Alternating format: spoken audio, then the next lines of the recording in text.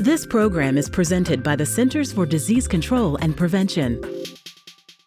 I'm Rochelle Walensky, Director of the Centers for Disease Control and Prevention, and this is a Director Debrief for August 15th, 2022. FDA has announced a new strategy to administer JYNNEOS monkeypox vaccines intradermally. This action serves to markedly increase vaccine supply. Intradermal administration of the JYNNEOS vaccine allows vaccine providers to administer a total of up to 5 separate doses from an existing 1-dose vial. I'm joined by Dr. John Brooks, who is the Chief Medical Officer of CDC's Monkeypox response, to discuss what you need to know about intradermal vaccination. Intradermal vaccination refers to the administration of a vaccine just underneath the top layer of skin. This is different than the subcutaneous administration of vaccine, which goes into the fat layer underneath the skin. Intradermal administration gets the same results, but uses a smaller amount of vaccine effectively, allowing more people to be vaccinated with the same supply. So how does this work? You have an abundance of immune cells in the skin just underneath the top layer of your skin. When a vaccine is given into this tissue, you can generate a robust immune response using a smaller amount of vaccine. In fact, an independent, randomized clinical study published in the peer-reviewed journal Vaccine during 2015 demonstrated that a small amount of JYNNEOS monkeypox vaccine administered this way produces the same immune response as the standard dose administered subcutaneously. Intradermal vaccine administration is not a new vaccination method. It's been studied extensively with vaccinations against other diseases such as influenza, rabies, hepatitis A and B, yellow fever, varicella zoster, and Japanese encephalitis.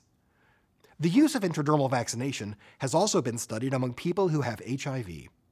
While these studies are limited, the results show that intradermal and subcutaneous vaccination can generate the same immune response to influenza vaccination, even in people with advanced HIV. It's important to also recognize that since intradermal vaccination puts vaccine into a layer of the skin enriched with an abundance of immune cells that are ready to act, you might experience a more noticeable injection site reaction than you would with subcutaneous vaccination. Typical reactions include redness, swelling, or itching. These reactions are temporary, and they usually go away on their own within a number of weeks. We also know intradermal vaccination may require some training for vaccine providers. Many healthcare providers already have experience administering allergen tests or tuberculosis skin tests this way. CDC also has resources and teaching tools available to ensure that vaccine providers can receive training if needed. Vaccination is a critical tool in preventing the spread of monkeypox, and intradermal administration is an important method to help us get vaccines to those who need them. Remember, to get the highest protection, you'll need 2 doses of the vaccine 28 days apart, no matter which way you get it. If you didn't get your second dose on time for whatever reason, get it as soon as you can. And if you got your first dose of vaccine subcutaneously, you can get your second one using the intradermal approach. It's also important to reduce or avoid behaviors that increase your risk of monkeypox exposure between your first and second shots of vaccine.